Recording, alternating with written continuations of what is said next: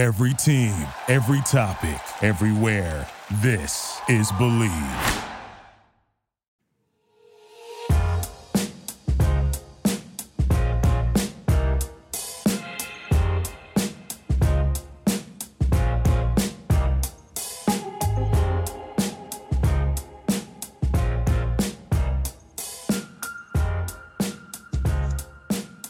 BBN, it's that time again. Another episode of the Believe in Kentucky podcast. I'm here with the shooter himself, Tony Delp, TLD00. What's up? Man, nothing, man. A late night, not too late for either one of us, but it's a night where we're trying to do a podcast. Normally we do our regular evening time, but we're going to switch it up on them, man. You know what I'm saying? We're going to see if we can bring that funk and that energy during the nighttime. That's right. We throwing a curveball at y'all. And it's absolutely. Like Dwight Gooden used to have those knees buckling back in the day. Things started at your head, you duck out the way, and whew, it's still a strike. There you go. You already know. We always say, hey, Randy, for those who don't know, Randy Johnson style, the 6'9", 6'10", lefty he threw some real smoke. When you talk about smoke, man, I can only imagine being at the plate when that dude is pitching. I mean, it would have been, like I said, it would have been me at least about 6 feet off the plate, man, just trying to swing. You know what I'm saying? I didn't want any of that smoke. So, for those young listeners who don't know who Randy Johnson is, please Google him.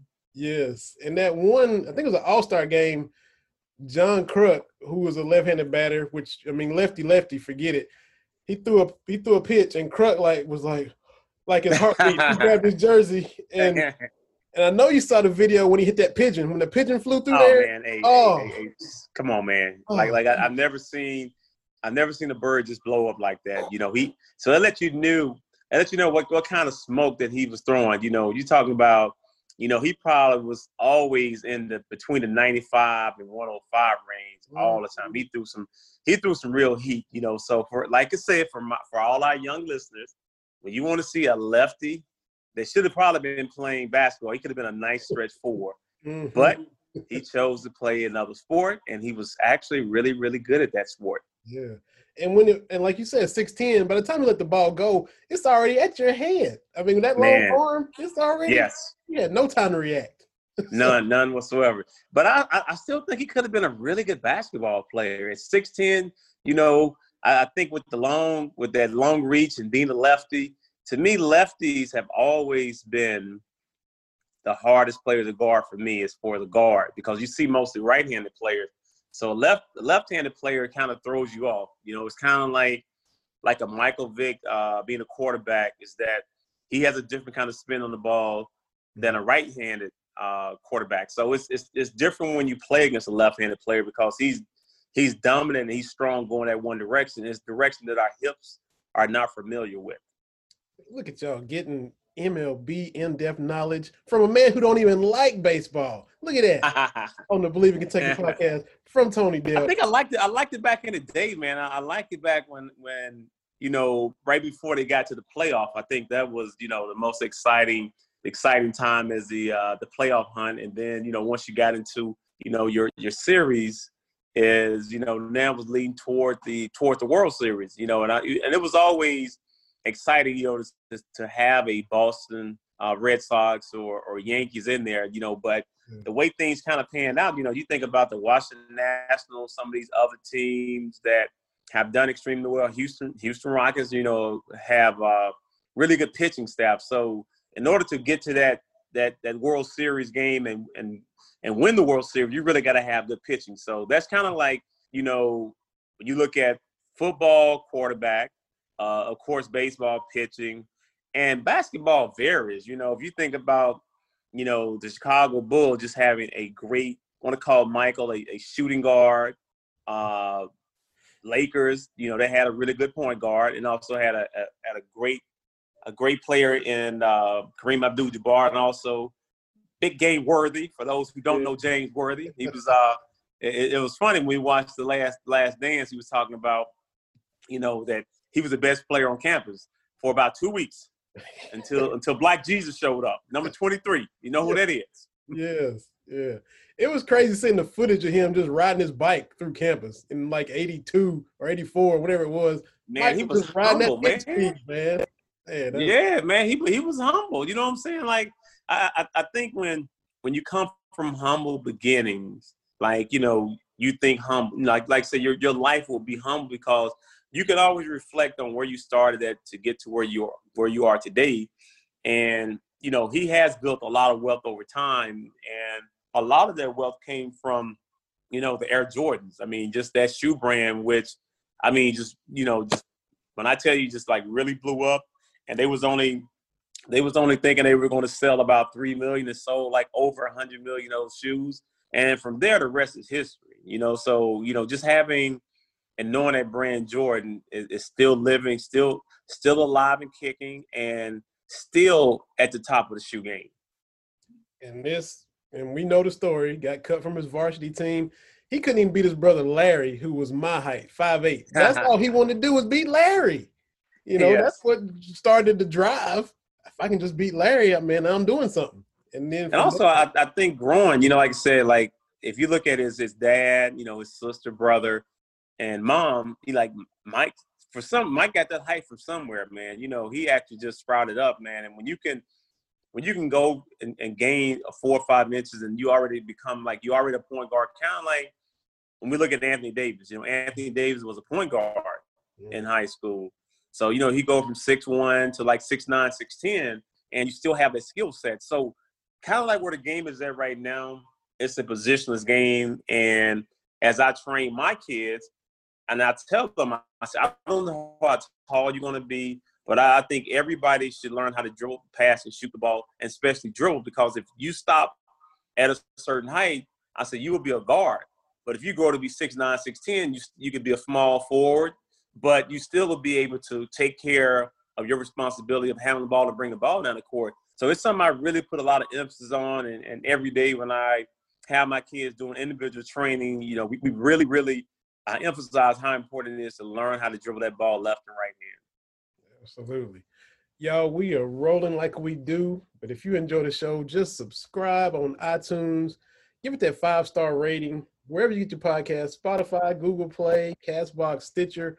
Subscribe and follow the show. That way you won't have to be like, man, if I caught the latest episode of Believe in Kentucky, it'll just be a notification on your device, and then you can play it at your convenience.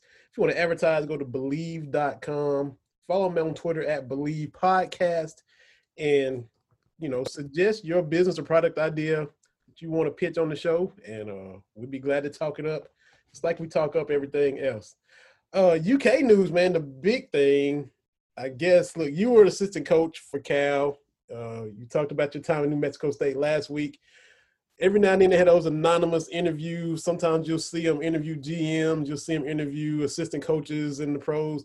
They asked assistant coaches, college coaches the other day, about some of Kentucky's players.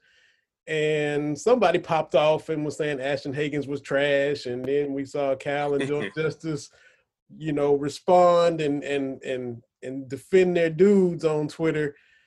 Justice saying, you know, basically, you know, who got next, and y'all talking all this noise and ain't got a lot of W's.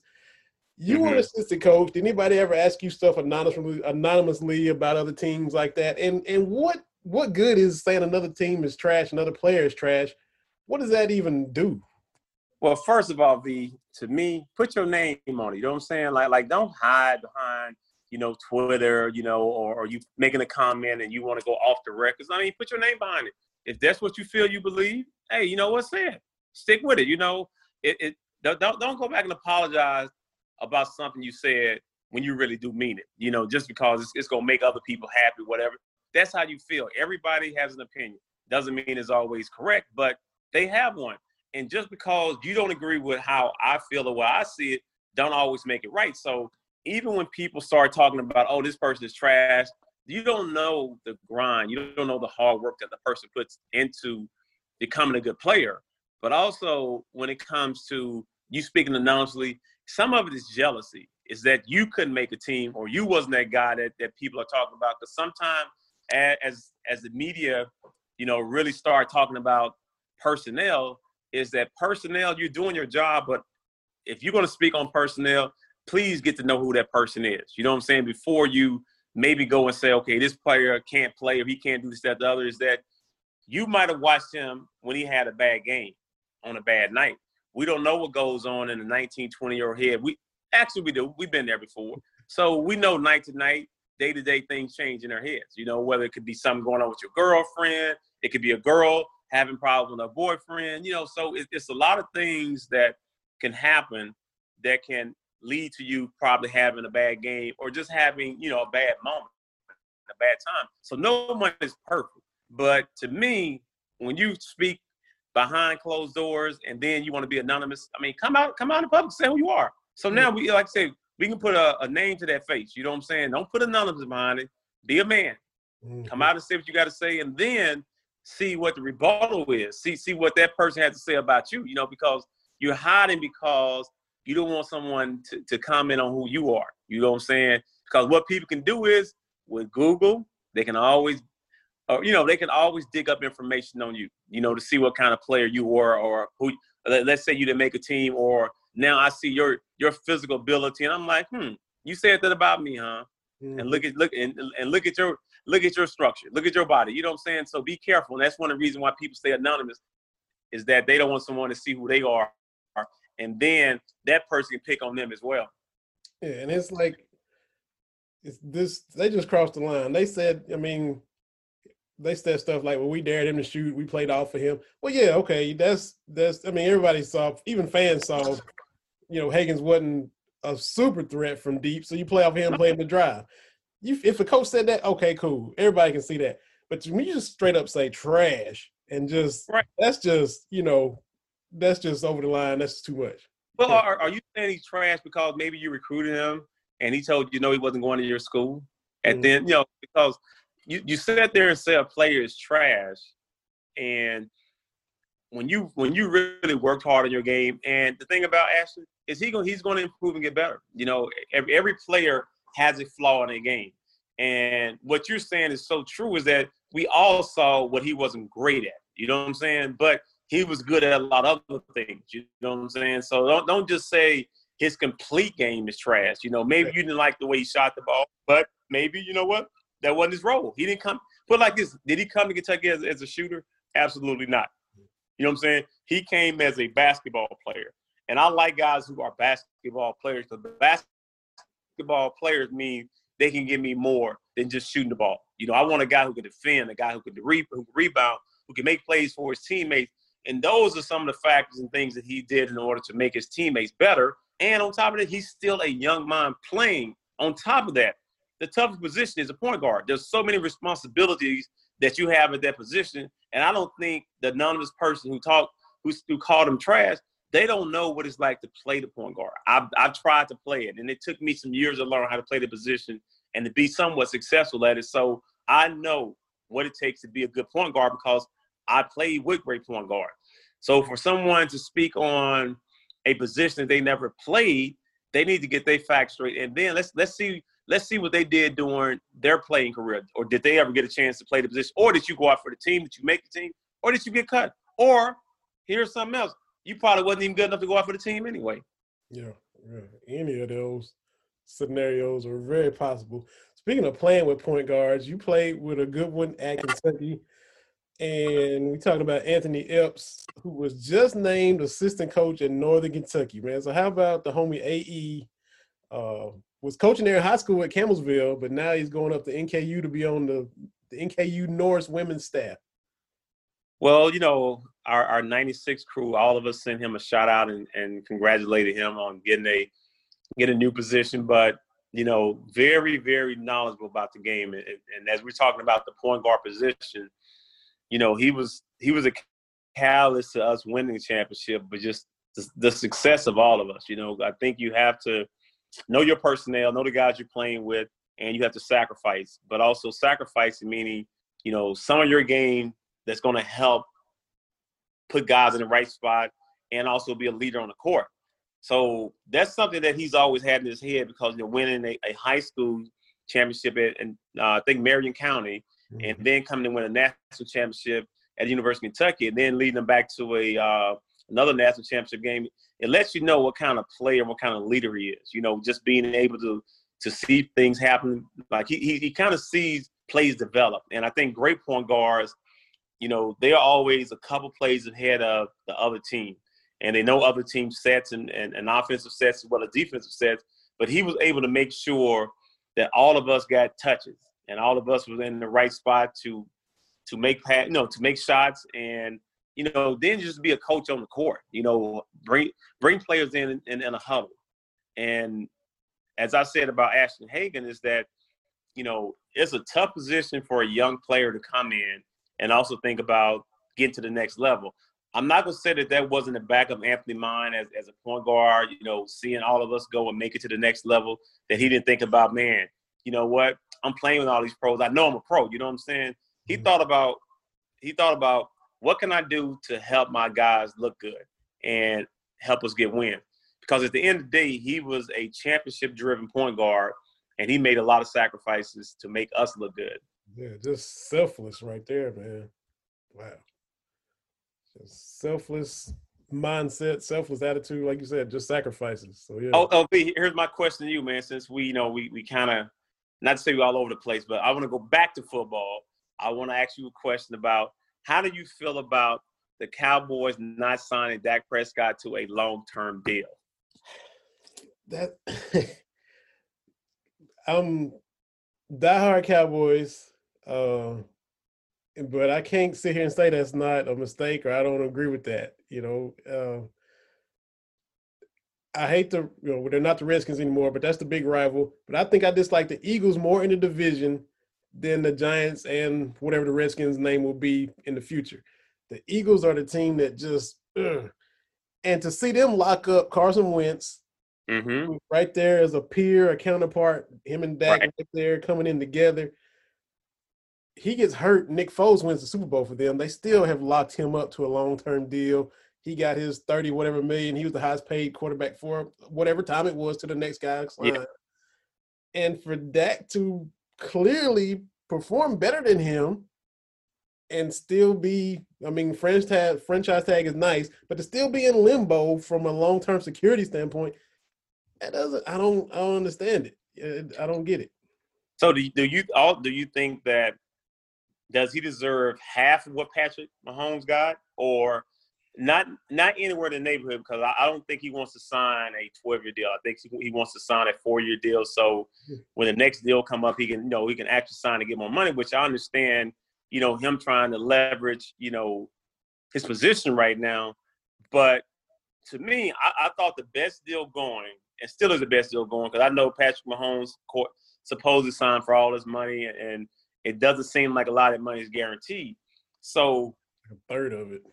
When you think about a player like Patrick Mahomes, who probably could have been the first player to ever get, you know, $400 million, or let's say even $200 million, $300 million guaranteed, I still think that Kirk Cousins, to me, agent, has done the best job of leveraging, you know, the position that he was in, getting him 2 franchise tags, and then on top of that, he's the first player to get all $84 million guaranteed.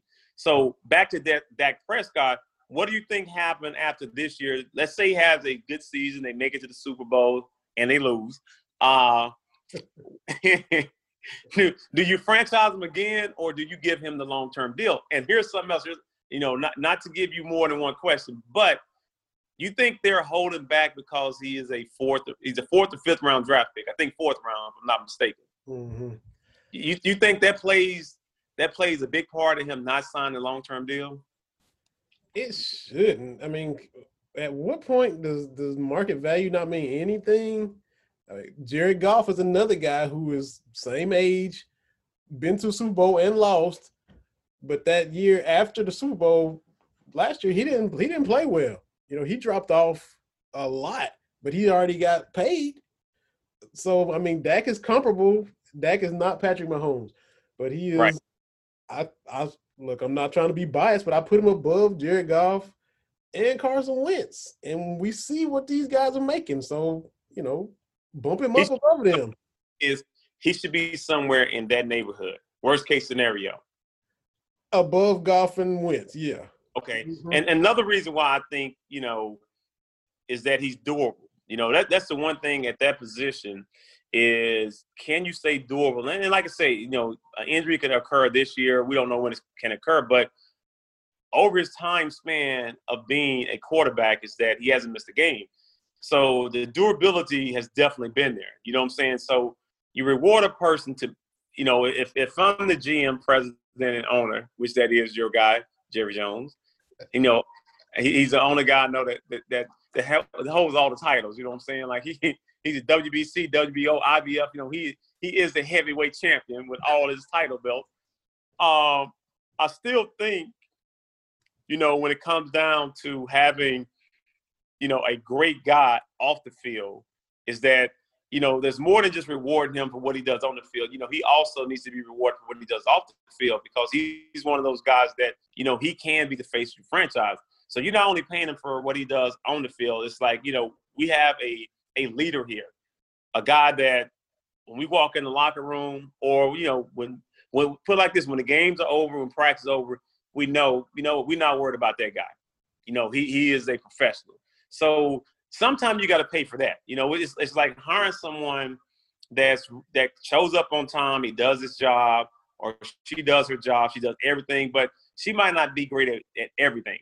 But, you know, the small and the intangible things, that's what I look for, you know, as I hire people. And I think when you're a president and you can hire the right people, is that you want to hire good people that help your brand grow and don't tarnish or hurt your brand.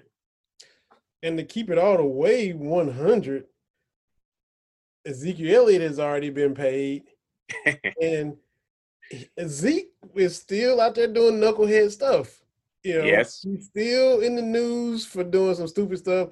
You know, his first or second year, he pulled the woman's shirt up. They were standing up on wherever they was at. Yeah. You know, you had a car wreck. You had his dog. That sells the brand, though, man. Maybe that's what sells the brand. He's bringing attention to the brand. That's how he got paid. And I mean, to the brand. And I know he's not the quarterback. The quarterback is different. Right. The quarterback, you know, Roger Staubach, Troy Aikman, you can't just act a fool like everybody else. Right. But, Tony, like I said, you know, Tony. Yeah. Got a lot of money for being an average quarterback. Mm-hmm. And not ever did he get franchise tag, and he was just an average quarterback. There was nothing exciting about Tony Romo. Well, why I will. You know, speaking on Tony Romo, man, he signed a massive TV deal. Oh, my God. That deal might have been better. That deal was 10 times better than his football deal. It was like, what? Yeah. 2 years in, you get that kind of money? Mm-hmm. Yeah. That's... And not to hate on Tony Romo, but a lot of people are looking at, when we watch football games, I am not really concerned about who the analyst is. I can care less. I can press mute on my remote control and still enjoy the game. Yeah. So after John Madden and Pat Summerall, it don't even matter. I mean, because those two back in the day, you know, was to me, you know, you had Keith Jackson on college football. Whoa, Nelly, John Madden, right. Boom, and Pat. You know, but after John Madden was that guy. After that, you know, Al Michaels is fine, but like you say, it doesn't really matter. No, there ain't no voice. When I watch football now, there ain't no voice that really just brings me in, you know, sucks me in and makes you want to just enjoy just that, hearing that voice. You know, not to say that he's very knowledgeable about the game. You know, he really breaks everything down. So from a technical standpoint, you know, if you're really listening, you know, you are following what he's saying. But at the end of the day, I think there's so many fans for so many different teams that, you know, they really just enjoy the game, you know, the excitement, you know, what's happening on the field, and not really concerned about what the announcer is saying. But, you know, it's something where, having played in Dallas, you know, he played for, like I say, the brand. You know, I hate to say I still don't think they're America's team, but, you know, if you want to believe they're America's team. They still are, but that's okay. You know, you try to say the Patriots are. America's team hadn't won. Man, America's team hadn't won a championship in this century. That is true. That is very true. And you, if I remember right, you said before the Titans came to Tennessee, you were a 49ers fan, right? Yeah, man. Well, let's the record show that as long as the Super Bowl, the long as the Cowboys Super Bowl drought is, they still won a title more recently than the Niners. Yeah, but the Niners can say they've been in the Super Bowl more recently than your team and took 2 L's. Yes, but at least they have the personnel to get back there. You know what I'm saying? Because so it's more than just getting to the playoff and winning one game or not even making the playoff. But when you can get there, now it's just making some adjustments. So maybe, you know what, we're close. We're we look at the quarterback situation with Garoppolo is that, they had a lead. They had a lead going into the fourth quarter. So at the end of the day, if your $100 million quarterback does his job, and keep that lead and just keep adding on, even if you're getting field goals, you probably can't get a touchdown every time, but you got to keep putting numbers up because the team is desperate, they're behind, and they're going to keep being aggressive. But at least they can say, you know what, we got a chance to play in 2 Super Bowls, and y'all haven't got close to one since 1990, 93? Is that 95 maybe? They beat the Steelers in 95. That was the last. That's the last one. Good shot. Yeah.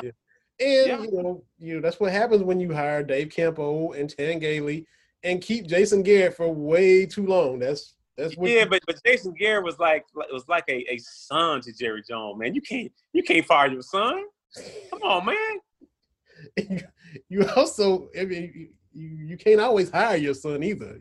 Well, I agree with you. Like I said, it's not always good to hire family members. You know what I'm saying? Because it's hard to fire family members because it goes from being family to now we're not going to be family anymore. You know what I'm saying? Now it's personal. You know what I'm saying? So you got to be very careful when you think about hiring some people that cousins, siblings, aunties, uncles, man, you want to stay away from them people because it's hard to fire. It's hard to fire people that you are family with and people that you're really close to. Because the relationship is not always going to end the way it started. Stuff gonna be weird. when stuff gets sideways, it does think it can't be the same. Somebody can't come to the family reunion, man. The family reunion all messed up. You got everybody's not gonna be happy at the family reunion, man. Everybody gonna know that they're gonna know what smoke is out there. Yep. And family and friends, like I said, do not hire your close friends and do not hire your family if you want to have some peace at night. Because if it's someone else, it's okay to to fire someone, but it hurts when you fire your family and you got to see them at the family reunion. This NBA bubble, man. First of all, it just came out. Former Cat Eric Bledsoe for the Bucks just tested positive for COVID, and he's not going to Orlando. So that's the dynamic. They was a favorite in the East, and he played a key role in the East. Right. But he's not going to be going to Orlando now. This bubble, look, you haven't been that long retired, and we went through different scenarios of if you played, how you'd approach it. What would you be doing in the bubble? You talked about last week you played a lot of cards. You talked about hanging out with Dominique last week in Vegas. Would you just be laying low? There we go with Nate Dogg again. You laying low in the bubble? Yeah. Are you snitching you got to lay low. To be honest with you, I think it depends on my age, man. I think if I was between 20 to 25, I would be probably, not reckless, but I would not be following the rules. I wouldn't be following the guidelines. You know what I'm saying? So that's the key for certain guys, for a certain age group. Now, if I'm older, and let's say older being, 27 to about 30, 35 is, I think I can stay focused. I think 2 months or 3 months, I can sacrifice for 3 months. You know what I'm saying? And so to me, it's going to be the different age groups trying to figure out, how can I still have fun? I still love basketball, but I still like, maybe going out a little bit, having some fun and not following all the rules, not wanting to go to the club, but I don't have my mask on because I want to look somewhat cool. You know what I'm saying? I can't be cool with my mask on unless I got a a Gucci or a Louis Vuitton, then it's kind of cool. But I still think the age group will determine how this bubble really works. But, you know, it's almost like you got to have not only security, I think you got to have curfews, which, you know, it's hard for you to give a grown man a curfew and be like, man, you got to be back. You can't go do this. And when you, as I said earlier, and we talked about, like, it's like Jerry Jones is, and some of these owners and some of these guys that have a lot of money is, you know, we don't hear no that often. And no is something that's not in our vocabulary. We hear no is like, what do you mean no? I've always been told, yes, I can do what I want to do. And I've always, especially when you got to the point where you have been doing what you want to do without someone telling you. Now it's kind of like there's restriction on what you can do. And I think that's the hardest thing for men in power and men to have money is to have restriction. Are you of the belief that, you know, powerful, influential, wealthy people should have a person in their group, in their entourage that just tells them no, to put them in check because, hey, you don't want to, hey, you're going to get yourself in trouble. That's not a good idea. You got to have. Man, you don't need to have, put it like this, AV, in my crew, man, I did not have no yes dudes in my crew. Like we all held each other accountable. And those were the guys that I grew up with. We still friends to this day. And them dudes, when I did something wrong, they told me I did something wrong, and vice versa. You know, I didn't want to have guys telling me, man, you know, stuff to make me feel good. When I'm wrong, tell me I'm wrong, and then I'm man enough to apologize. So there's a different level of maturity, and even going back to the age group, is that there's a maturity level that you're gonna gain that maturity level at a certain age, and early on. Not everybody's going to have the maturity level that they need, especially when you try to say, hey, follow these guidelines. Yeah. And with all this going off in the bubble, I think it wasn't Woj because he's suspended. The other dude, Shams, said that it's already been all kind of calls coming into the snitch hotline. Is that Chris Paul making all those calls? Is that just a foregone conclusion that he's the one? Man. I tell people, hey, mind your business, man.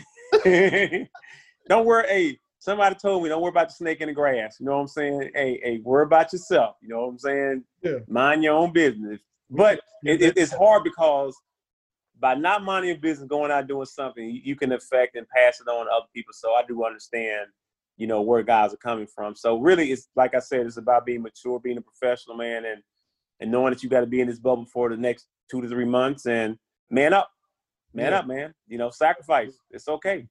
You know, as parents, we got to do it for our kids. You know, we make things happen that are probably going to keep us in debt for another 30, 40 years, man. But our kids don't know it. They think we got it, man. Be like, oh, you got it, Dad. Go buy me this. Okay, I got you. We'll make you happy. But we make sacrifices, and those guys got to make sacrifices for their teammates.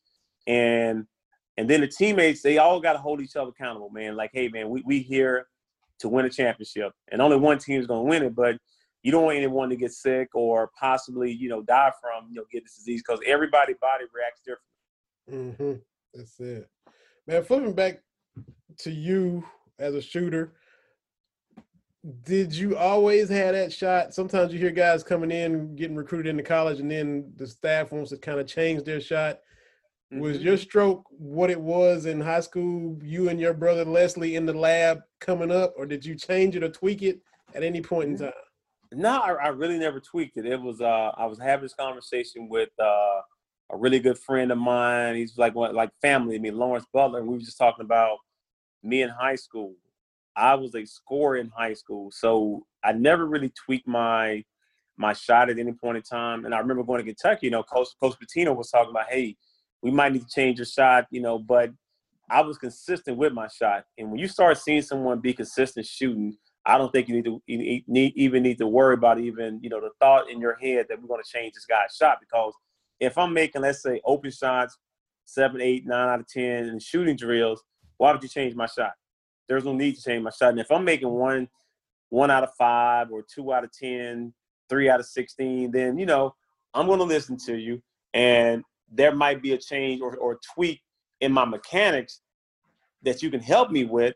But I don't think at a certain age you want to start trying to change people's shots. You know what I'm saying? So you got to really, as many guys I have come through my gym, is everybody has a different shot. But what I tell them is, can you be consistent shooting that shot? That's all you got to ask yourself. Can I make this shot? If we shoot 10 shots, mid-range shots, can you make 7 out of 10 comfortably where it's not all over the place? And then I told them, I said, great shooters. I became a better shooter when I got to college because of the mechanics and shooting game speed and individual training and individual instruction was something that really we focused on shooting. But great shooters make the ball land in the paint. And I can remember shooting myself and rebounding, and I made sure when I shot the ball that it landed in the paint. So even though I shot the ball from the three-point line that went in, it was a soft shot. It landed in the paint. I would grab the rebound, dribble out, take another three-pointer. The ball would land in the same place. So really, it was shooting the same shot from start to finish. Having soft hands, having, like I said, great mechanics, with the follow-through and leaving your wrist, and shooting the ball with arc on it, making sure you have a great stance. And those are things that I was always consistent with, learning how to use the left-right footwork, the right-left footwork. All the thing I emphasize with my kids now is working on those kind of things and making sure that they are consistent with it. You know what I'm saying? So consistency, repetition is how you become a good shooter. That makes sense. That makes sense. You got to talk about Memphis. You're from Brownsville, right outside there. The two cousins that got in a fight about, shots fired as to whether Penny's a good coach or not. That's your neck of the woods, man. Tell me about the 901. I know, man.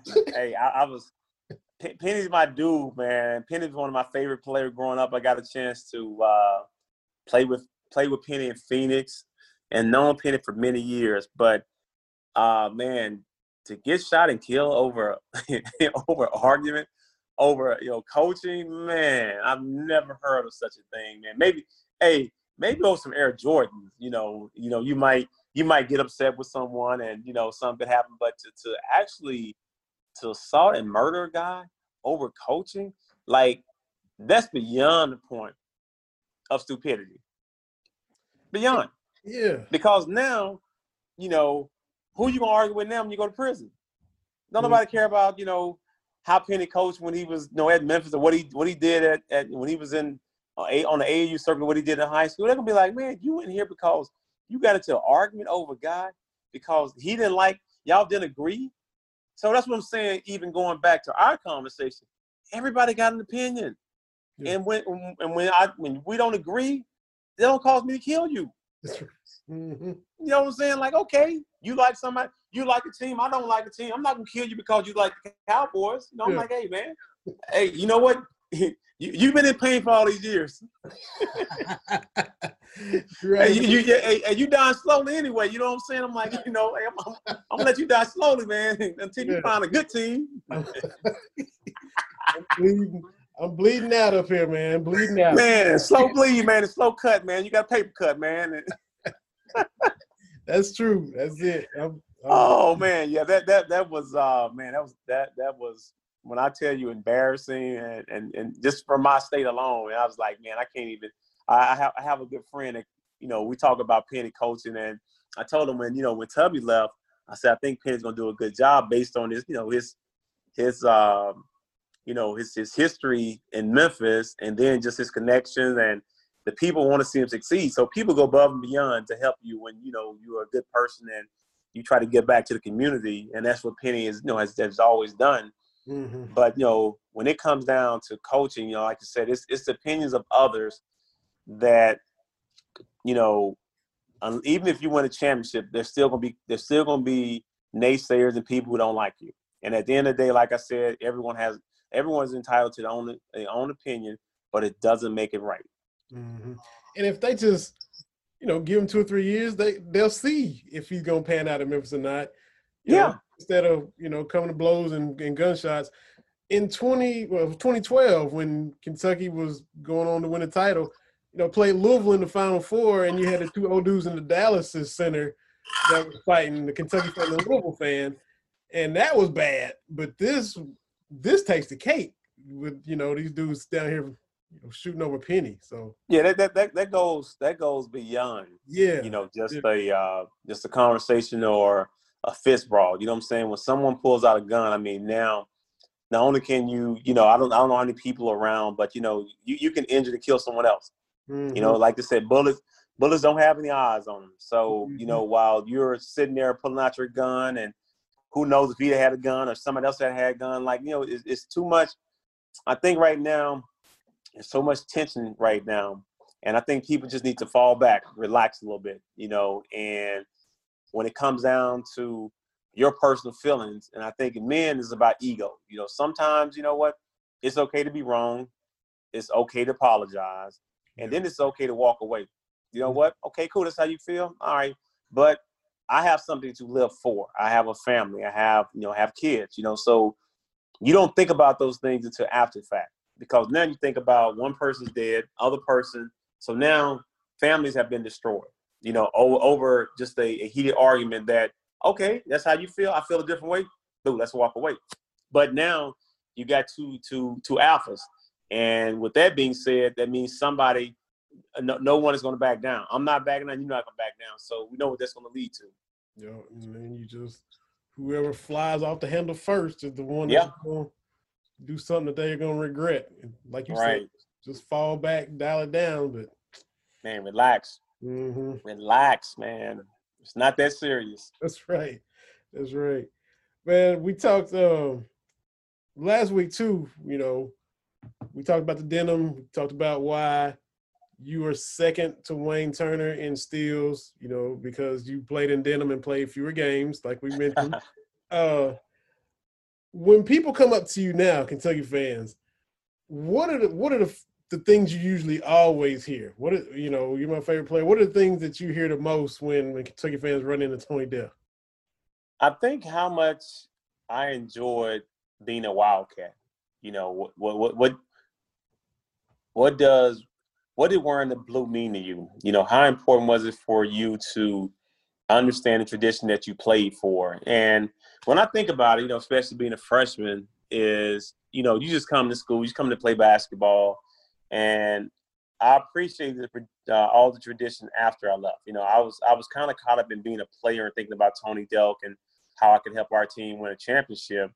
And then once you leave, you really can sit back and kind of look at the body of work that I did, but also looking at some of the names up in the rafters, man, getting the chance to know like the Jack Gibbons, man, the Kyle Macy's, being around a Sam Bowie, seeing some of those guys, man, it was special. Even when I go back now, man, I'm still a fan of when I see Kenny and Sam and Jack, man, I'm huge fans of those guys because of how they paved the way for myself and so many other, black players, because those guys, you think about, in the 70s, things were different than they are right now. And that's something that, we never really discussed because we had so many, black athletes, but you take it back like in the 50s and 60s, there wasn't black athletes at Kentucky, so somebody had to pave the way, and someone had to be the first person to come there and accomplish that.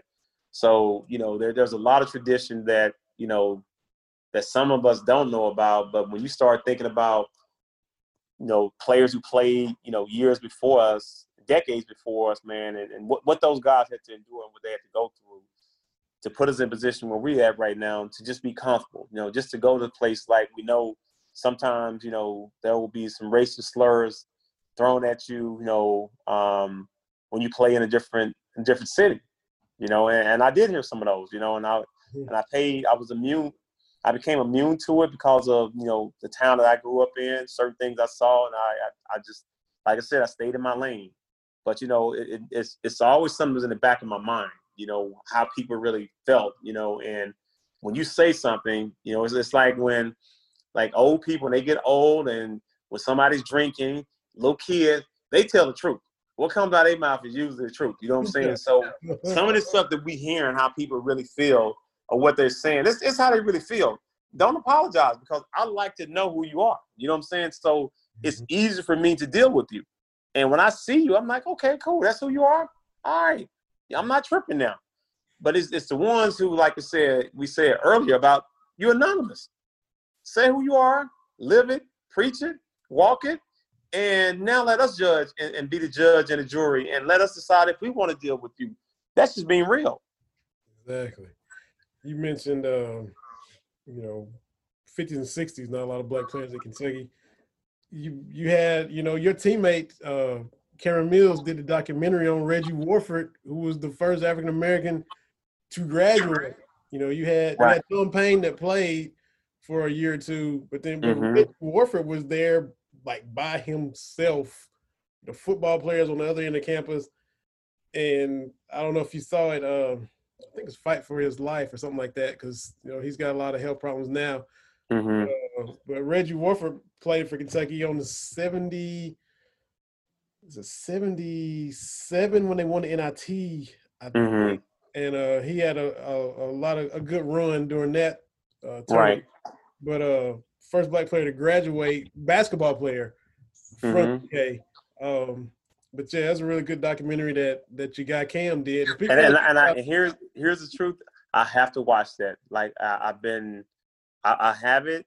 I haven't seen it yet. I heard Cam did a fabulous job in directing that. So I have to really get back and, once this AAU season's over, to have about 3 weeks, and I have to get back into watching some documentaries. But that will be at the top of my list, just based on what we're talking about right now, and just what he endured as a black athlete in Lexington, but just on that campus in general, is something that I really want to, just kind of, dive into it and kind of figure out if there's something where, even as I speak to people about, what happened at Kentucky, all the great things at Kentucky, somebody had to pave the way for us. And, like I said, Reggie was one of those guys that when he stepped on that campus, it was him by himself, man. It was like, hey, man, I'm the only soldier here. But he came, I can guarantee you, but, every day he knew he was fighting for something that was bigger than just him playing at UK. And they interviewed Jack and a lot of players that right there with him.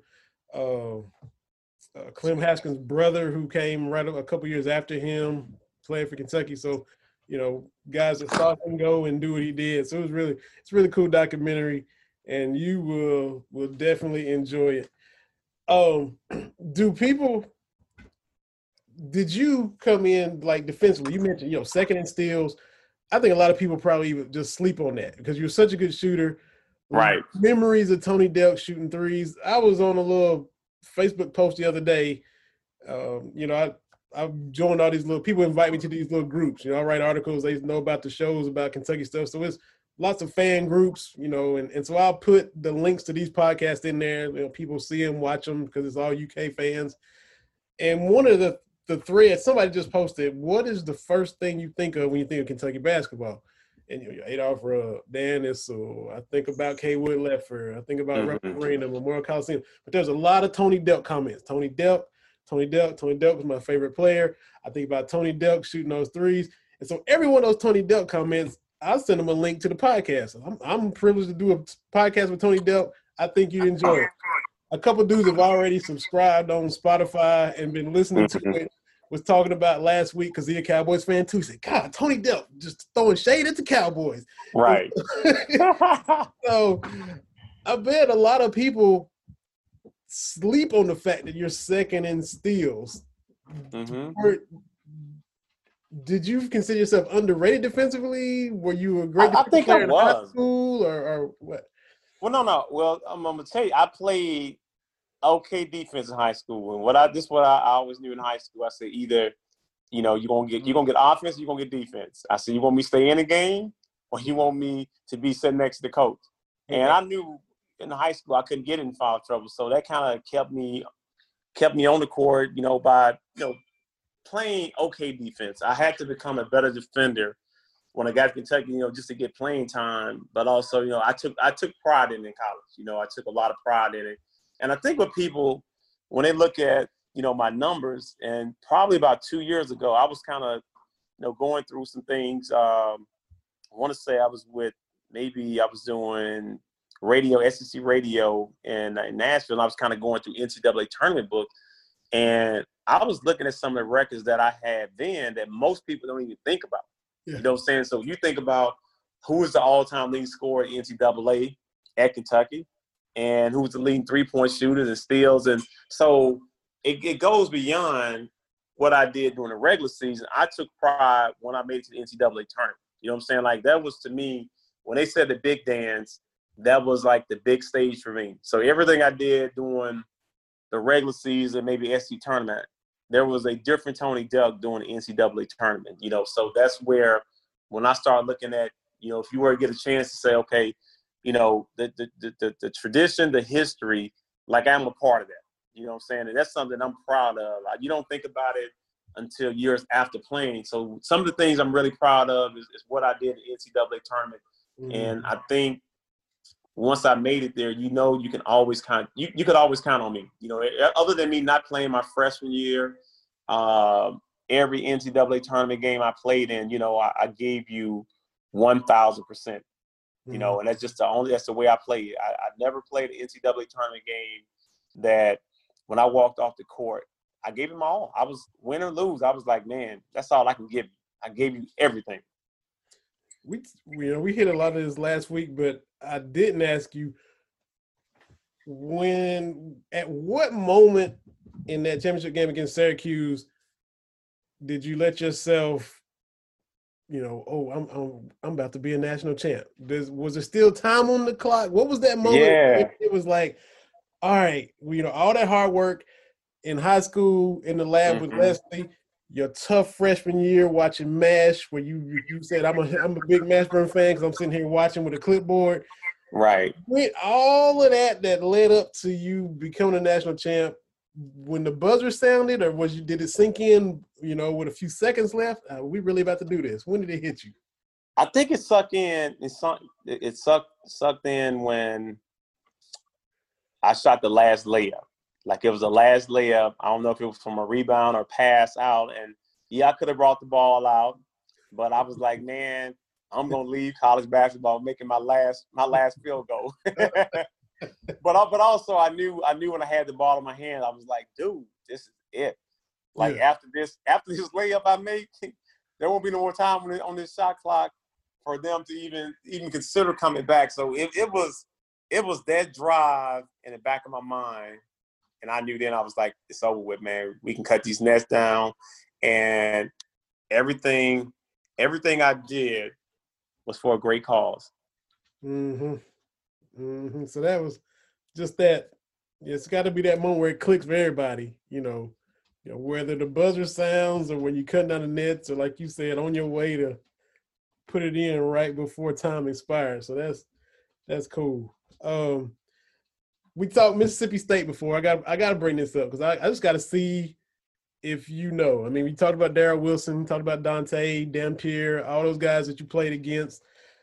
But first, let me just ask you, because, you know, look, we've been all over the place anyway, but what do you think about – it's going to sound crazy, but if I throw out AC Green, Michael Cage, what do you think about when Jerry Curl. Thank you. Thank you. Now you might already know where I'm going. There's a dude from Mississippi State. I don't know if he played a lot. He didn't get as much run as Dampier and all those guys. Brian Price. Do you remember that dude? Man, that dude kept a Jerry Curl. It was like 94. We was watching the SEC tournament. Me and my sister was cracking up. We like, this dude out here with a curl. He had a curl? Yeah. You remember him? I don't remember him, man. Hey, I'm at the Google who that is. I tried to look for him. I tried to find like action shots or something. I was like, this dude out here in the way past out of style, rocking the Jerry Curl.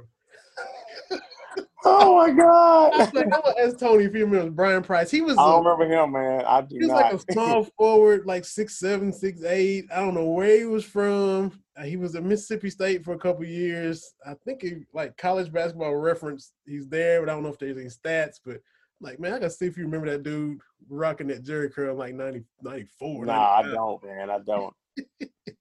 See, that's why I said AC Green and Michael Cage. Because if I just said AC Green, we could have went a lot of different ways. We just said, yeah, we could have, man. When you said Michael Cage, I was like Jerry Curl. Exactly, man. But anyway, I'll have to try to keep Googling, keep searching or something, see if I can find just a clip of Brian Price. Because I'll never forget. Man, we do, man. Yeah. But the Reggie Warford doc is I think a fight of his life. So yeah, man. Okay. definitely check that out. And speaking of your boy Cam, man, he about to tie that knot. Just proposed. I just saw, man. Yeah, I was just reading about Cam. I'm surprised, man. Did somebody pick Cam? Again. I know, man. I'm like, all right, Cam. Do the thing, man. Do the thing, man. Best of luck to you too. That's right. Because I know y'all got the big group text thing. Y'all got the big group Twitter thing. So you know y'all keep in touch. How crazy is it that you was just talking about your 20-year reunion in Miami, and now that's almost 5 years ago? Yeah, it's scary, man. Time is moving, man. You know, so we just gotta, as you know, doing this Corona time, I'm just really taking it one day at a time. You know, I'm not trying to look too far ahead. I would like to plan some things, but I'm just gonna take it one day at a time. You know, I tell my AAU program, directors, and as we map out the schedule for the month, hey man, let's just get through July, and then we'll see what happens in August. And from that point on, we'll see about the fall league. I don't want to think. First of all, I just want to get this season over with, to be honest with you. And we have 3 more tournaments, 2 after this weekend, and then I can vacation. I don't know where I'm going. Going to a secluded island, man. Going to a secluded island. Sounds good. Yeah, that's the place to be. Ain't got to worry about nobody, no crowds. Nope. Yeah. Mm-hmm. Yes. Well, fast forward. I know you can't wait for that, and hopefully July goes well and it'll be vacation time and recharge your batteries time. Yes, I need it. Yes, I need to reboot the brain, man. There you go. Well, man, we had fun, and look, if NFL comes, y'all, it's gonna be me and TD just knocking heads every week. So y'all just get used to that. We started off with baseball, threw some shade in there about football, worked in what little bit of basketball news there is, and hopefully Eric Bledsoe recovers well, and Russell Westbrook got it, and whoever else has got it. Hopefully the NBA can get through July and the bubble and everything they got going too, man. But first nighttime thing, we threw the curveball, had fun like we always do, and absolutely all the best with the games tomorrow, and go get them, Coach. We're going to do what we can do, man. We're going to have fun. All our viewers, believe in Kentucky. We're going to keep this podcast going. Follow us, follow B, follow myself, and keep supporting us, keep promoting us, keep marketing, what we're doing. And we're going to keep doing our thing on our end, and send us those questions so we can answer those on air. Absolutely. Y'all take care. Like I said, like Tony said, follow us, give us those 5 stars. Follow us on Twitter, TL00, at Vinny Hardy. Another app of Believe in Kentucky. Y'all take care now. Peace.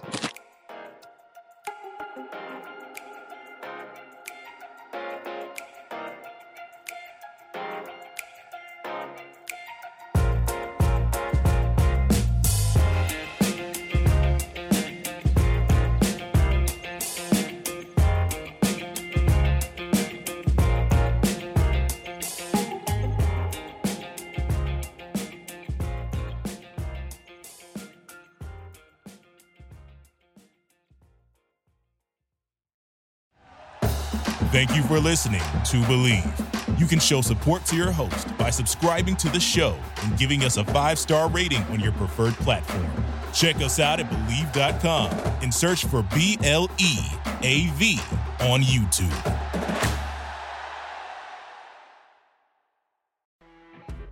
You know when you're listening to a true crime story that has an unbelievable plot twist that makes you stop in your tracks?